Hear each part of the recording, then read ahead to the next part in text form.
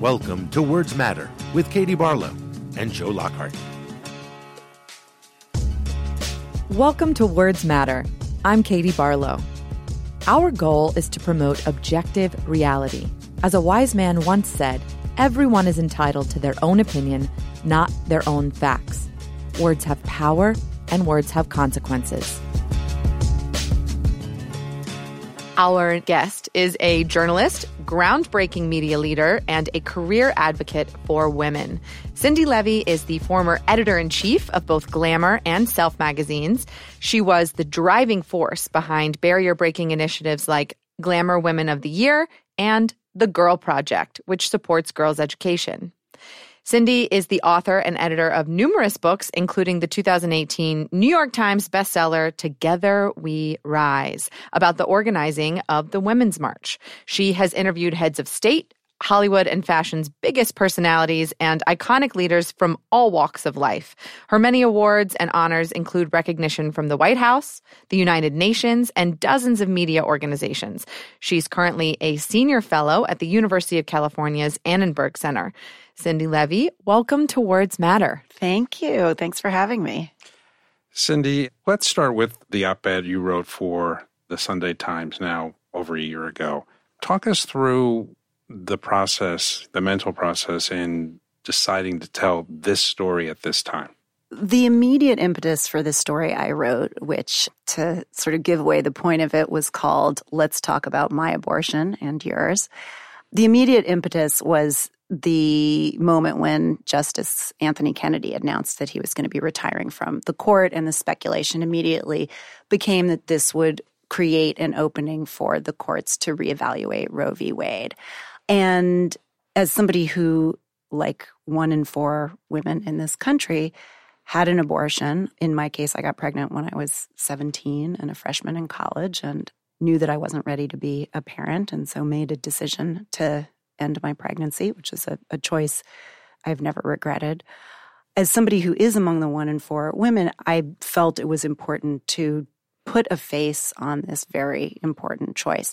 But, I had actually started thinking about saying something publicly about the fact that I had made this choice, which for me was not a very in-character thing to do. I'm not a super public sort of confessional person in any way. I'm not the kind of person who writes or says a huge amount about their personal life ordinarily.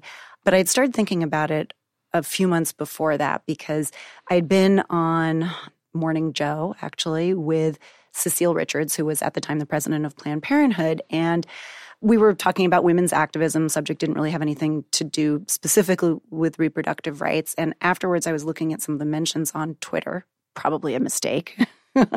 Always a mistake. Yeah. If I were a more evolved person, I might not have gone there. But I was looking on Twitter and I noticed that there were just so many vile insults being hurled at Cecile. They were calling her a baby butcher and, quote, this puke bitch. And, the kind of things that obviously she's used to and has a thick skin as one needed to have in the job that she had leading Planned Parenthood. But nobody was saying anything about me, which I was on the one hand grateful for, and on the other hand made me feel very cowardly because I realized that although the choice to end a pregnancy is such a common one, it's not one that most women speak out about, and we shouldn't have to. But the result is that I think there's a public impression that it's very rare. And the spokespeople who are willing to stick their necks out and say this is a choice we believe women should have, like Cecile Richards, end up taking so much flack for the rest of us. So that was the moment when I started to think, gosh, I'm an adult. I'm not going to lose my job as a result of coming out about this. It's safer for me than it would be for many women to tell this story.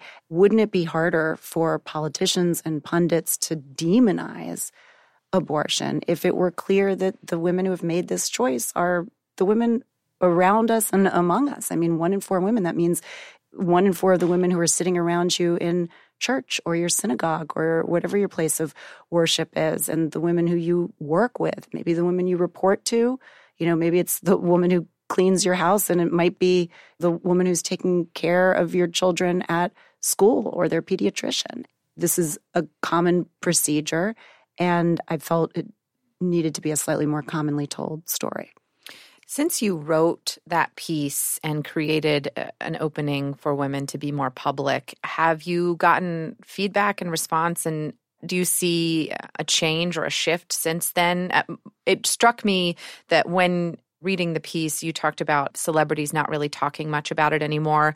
Most recently, Busy Phillips on her show Busy Tonight said, basically, the title of your article, let's sit down and talk about my abortion, and kind of created that space more recently. But other than that, have you seen a shift since then in the last year? I definitely have. And I think what Busy did on her show was really brave and triggered a lot of women to come forward using the hashtag #YouKnowMe, because a lot of people think they don't know anybody who's had an abortion.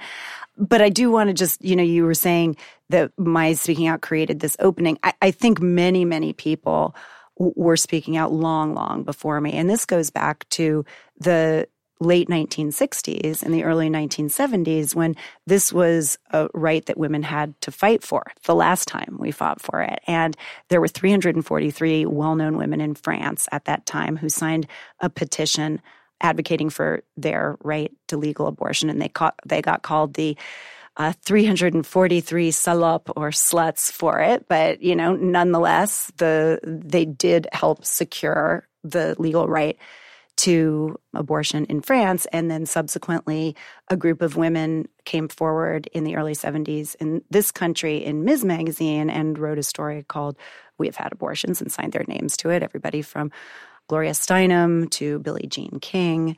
So many women for years had been public about this choice. And I remember when I was an early teenager, the actress Ali MacGraw from Love Story, kind of an American sweetheart, was on the cover of People talking about her own illegal abortion back in the days before Roe v. Wade. And she told this very moving story that I remember to this day about how she had discovered after she had her abortion, or maybe around that time, she found out that her mother also had had an illegal abortion.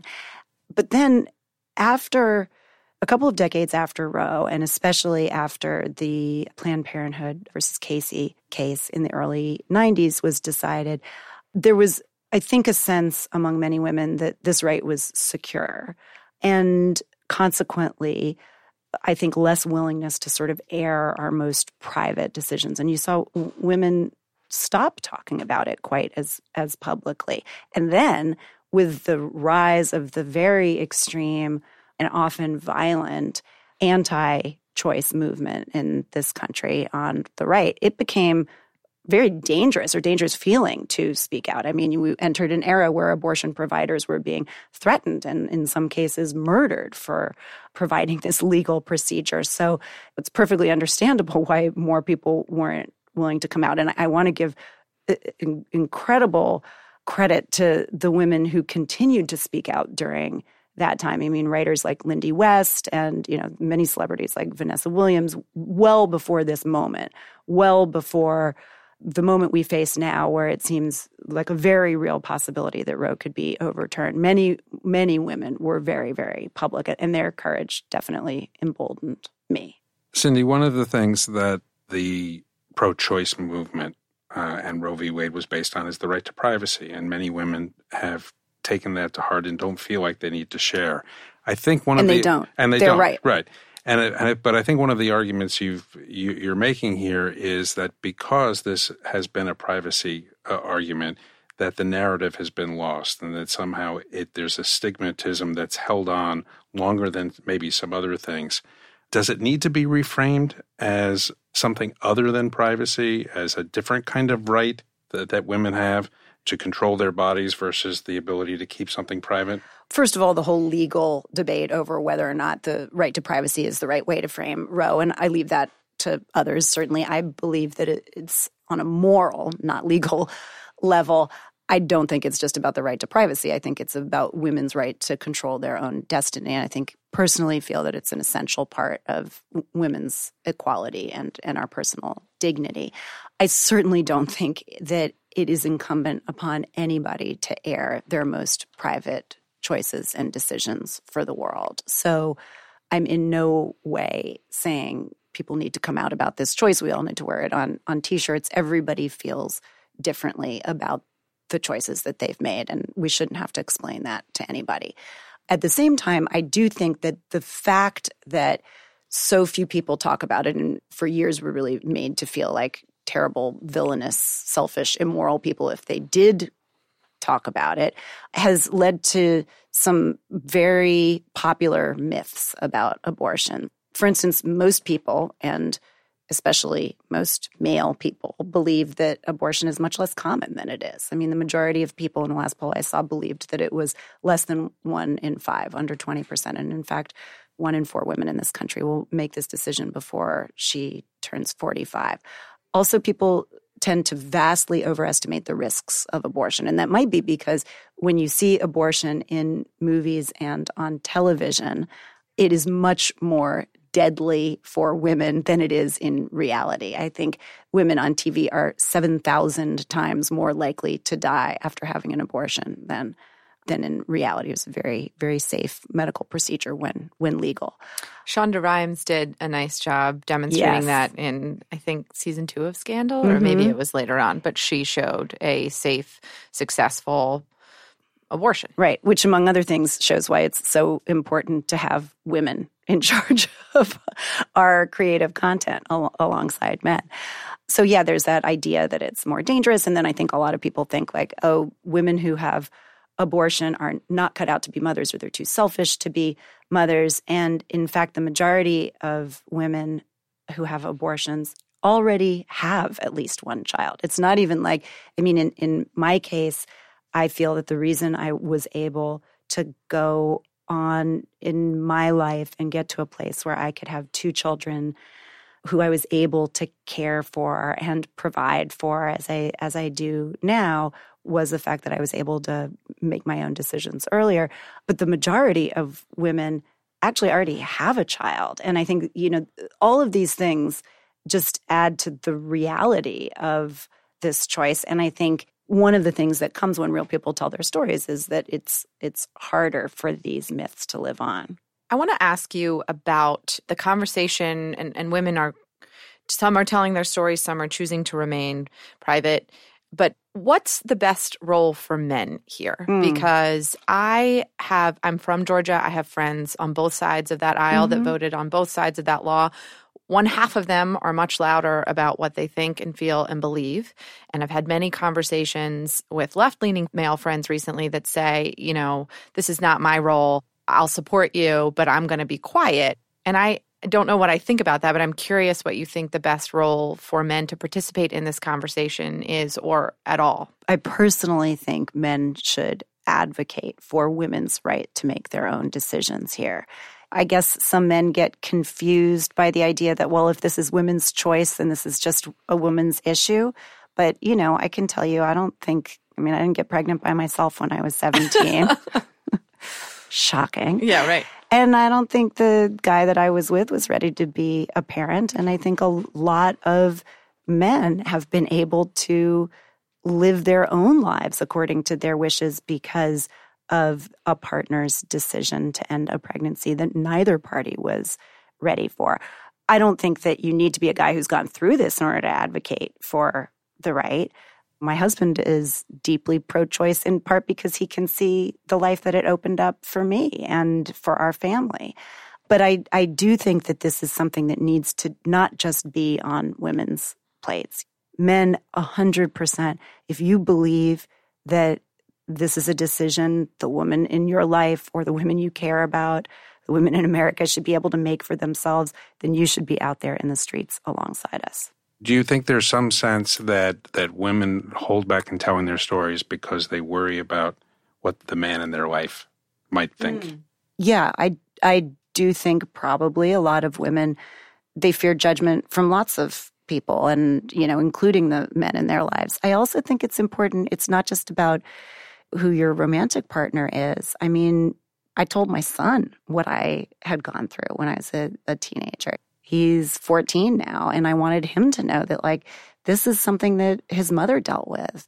It can definitely be scary, and, one of the reasons that I would never say every woman should come out about this choice, in addition to it just being such a private decision, is that for some women it's not safe to tell a partner this, and that's why this needs to be women's choice. you could be threatened with bodily harm for making a decision that your partner doesn't agree with. But I do think that in general, sharing with the men who love us and, in a child's case, depend on us, what we've gone through and the choices we've made helps them understand how fundamental this right is. I wrote what I thought was a very provocative piece for CNN.com where I argued that male politicians who are arguing for, heartbeat laws and closing down all abortion clinics and making it illegal should have to be public about what their participation and activity around abortion is.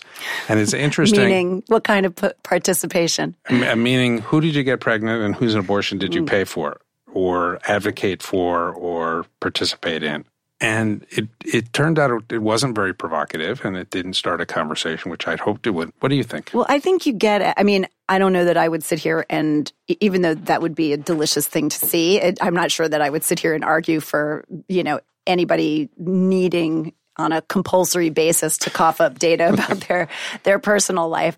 However, I think what you're getting at is the fact that this cause is often embraced by people who are not necessarily so deeply, staunchly anti-abortion themselves. It is used by many politicians as red meat, something that will bring out their base and bring out all the Twitter trolls and rile people up enough to elect the politicians that they want elected. But your image of somebody who, grows up Catholic and has deeply held views about the sanctity of human life, that's not necessarily who is supporting all this legislation and financially backing it as well.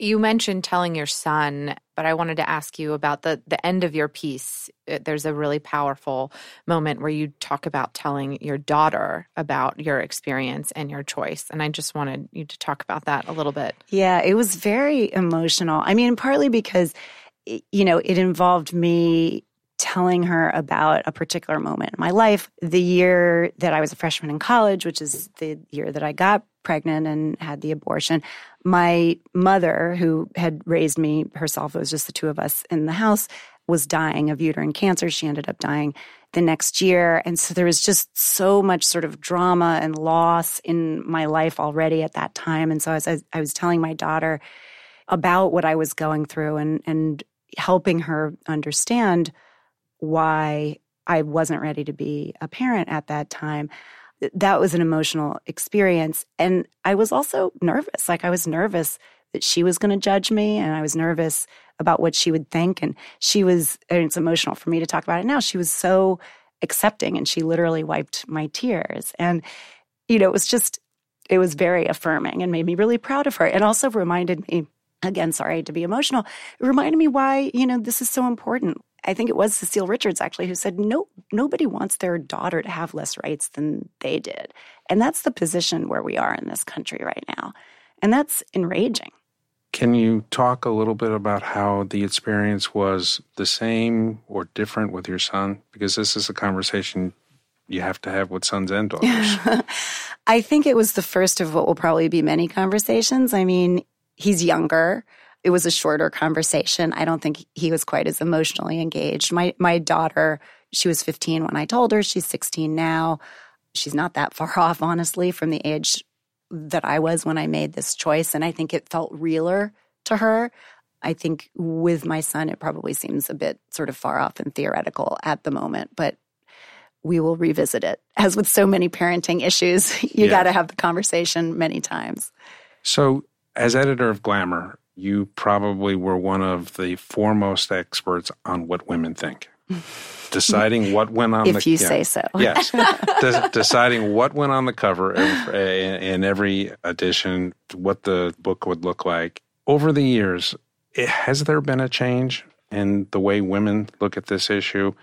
Is this something that will motivate women to act politically?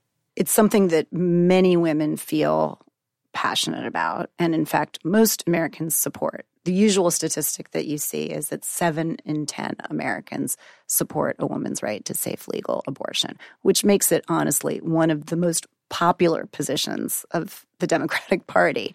So it's not something that women have been, hugely conflicted about as a political right. You might be conflicted about it personally or conflicted about what you would do. But, in terms of saying whether or not it should be legal, that's not something women have been deeply conflicted about. But I do think that there's been a sense in the past, if you go back, 10 years, 15 years, that this is something that is there for us as a right. So we don't actually need to be that vocal about it. And then because so many women weren't vocal, I think there was sometimes a feeling if you had an abortion, oh my gosh, am I the only one? People aren't talking about it. And I think part of what's happening now that is positive is that there is a sense of sort of solidarity among women. There's a sense of community. I hope that for any woman who is making this decision, whether it's an easy decision for her or a hard one, no matter what she decides, that she can now see that many women have been there before her. And, to your question of will women turn out to vote on the basis of this? Absolutely. Just look at the marches and the protests that we've seen as these quote-unquote heartbeat bills, a name that is a misnomer because at the 6 or 7 week mark, there is no heart. But as these bills have rolled through Kentucky and Georgia and Ohio and then Alabama with its outright ban on abortion, and this week Missouri being on the verge of closing its only remaining abortion clinic, women have taken to the streets already. And, I think they were particularly enraged by the, now notorious image of the all-white, all-male Republican panel that had voted to confirm the abortion ban in Alabama. So let me push back a little bit on that because we have plenty of issues that are popular with Democrats. Gun control was in the 80s. Abortion rights in the 70s, 52% of white women voted for Donald Trump in the last election. How is that possible, given that this is an essential human right for women? Listen, not all women believe the same thing. Obviously, women are not a monolith. But I think the important thing to remember about 2016, besides the fact that, as we all know, Hillary Clinton won the popular vote, and that is even with well-documented Russian interference. The biggest voting bloc in this country is the non-voter. So if more women and men who care about this, who may not have cared to turn out in 2016, turn out, then we will be in a safer place. I want to ask you a little bit about your time at Glamour. When you were there, you brought the readership to a record, I think 20 million across platforms, and you brought to the forefront a lot of issues like domestic violence and health risks of breast implants and women's health in general. So how difficult was that to do at the time, and what was your goal in kind of bringing these things to the forefront at that time? The goal was mainly to make the magazine and the website reflect the conversations that women were actually having. Like the way we were able to do that is not like, oh, I have some secret liberal agenda that I'm trying to force on the women of America. It was that women all around us were having challenging, provocative conversations about all of these issues. At one time, I think the thinking used to be that like, oh, if you're a beauty or fashion magazine, stay in your lane. And, your lane is lipstick. And we always used to say, well, you can talk about lipstick and legislation in one conversation. That's a good book title, Your Lane is Lipstick. Yeah. But our lane was not just lipstick. Right. And nothing against lipstick. But if the women that can sit around and talk about everything from fashion to beauty, to their salaries, to their health rights, to the world we live in, then why can't a brand address all of those things? And I don't think for most of our readers that was a particularly radical concept. Most of the grief we got was from more like male-dominated mainstream media and media critics, but women were down for it. Were there any no-goes in the publication world, the areas you couldn't talk about? Even, I don't know if abortion was a part of the publication, that have changed now or that are still no-goes? Or I do think that women's magazines and media in general have done a great job of leading on so many issues. I think all my former peers in that space, from Glamour to Cosmo to Elle are doing daring, important, and very reality-based reporting on all aspects of women's lives. So I think there's plenty of amazing stuff out there. I mean, would I have written the piece that you were quoting from before in the New York Times about my own abortion while running a brand where I was responsible for so many other people's livelihood and a bottom line that ultimately was not mine to play with? I was not the owner of the company. I don't know. I'm not sure I would have felt free to, but I'm glad I did. Let me finish with a couple quick questions. One, looking forward, are you optimistic that things are going to get better, or are you pessimistic? Both. Why? I mean, I don't think you can be overly optimistic right now because the short-term prognosis is rough. I mean, we have a president who still mystifyingly enjoys the support of his party. We have laws that, to me and to so many women in this country feel and seem misogynist that in no way reflect the best interests of the vast majority of American women. And I'm not just talking about reproductive rights. I'm talking about equal pay and racial justice. And so I think it would be impossible to look at all that and think, oh, well, we're going to take to the streets and it's all going to be fine. Absolutely not. This is a marathon and not a sprint. I think the thing I feel optimistic about is the energy and commitment that I see among women, and particularly young women, and women's willingness to say, I'm not going to sit around and complain about the world or wait for somebody else to make it better. I'm going to do it. Last question. Tell us what you're working on. A couple different things, but I am, among other things, writing a book. It's about women, and I'm telling it through, it's about progress for women, and I'm telling it through looking at my mother's life. She was a biochemist back in the day before a lot of women went into science. Yeah, she used to come home and talk at the dinner table about lipopolysaccharides and like what happened in the centrifuge that day. And I would be like going to my happy place in my mind. I had no interest in science. But I'm looking at, her working life and my working life and what changed and also what didn't change in the generation in between. Interesting. Well, we hope you'll come back when the book is done and we can talk about it. Yes. Consider it done. Okay. Thanks for joining us. Thank you. Thanks for having me. All right, that was an incredible interview with Cindy, and we're so grateful for her to share her story and how she shared that story with the others in her life, including her children. And Joe, that's really just the beginning of our conversation about this issue. Yeah, listen, I think Cindy referenced the shifting landscape of the abortion debate. And that's right. Since the passage of Roe v. Wade, there were a couple decades of kind of equilibrium. The pro-choice people and Democratic politicians were kind of reluctant in pushing. They felt like they had won the war. And I think many Republican politicians had realized that, no, it was just a battle, but the war was to be waged. And that's very different now. The Supreme Court nominations of that Trump had has really framed this issue now as a defining issue. There was a poll out of Iowa likely caucus goers, and that really caught my attention. The number one issue, 78% said was abortion. Not honesty in government, not defeating Donald Trump, not jobs, not the economy, not trade, was abortion. This campaign is going to be a rallying cry for the progressive ideals. And I think it'll be led by women, but they'll have a lot of men marching behind them.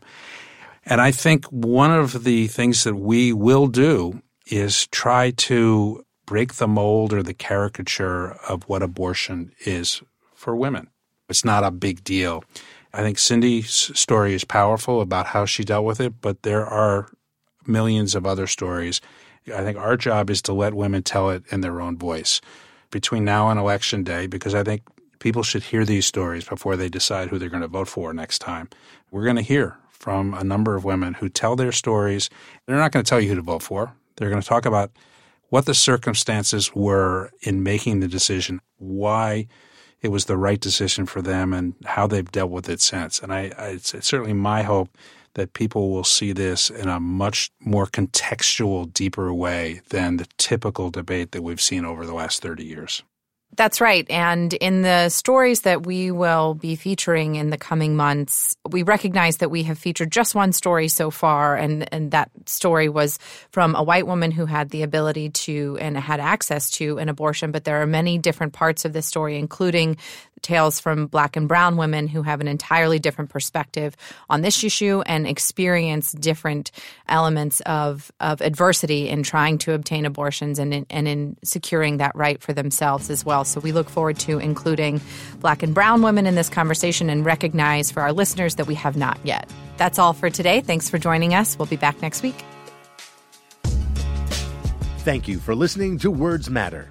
For more information on our show and hosts, visit wordsmattermedia.com. Please rate and review Words Matter on Apple Podcasts and other podcast providers.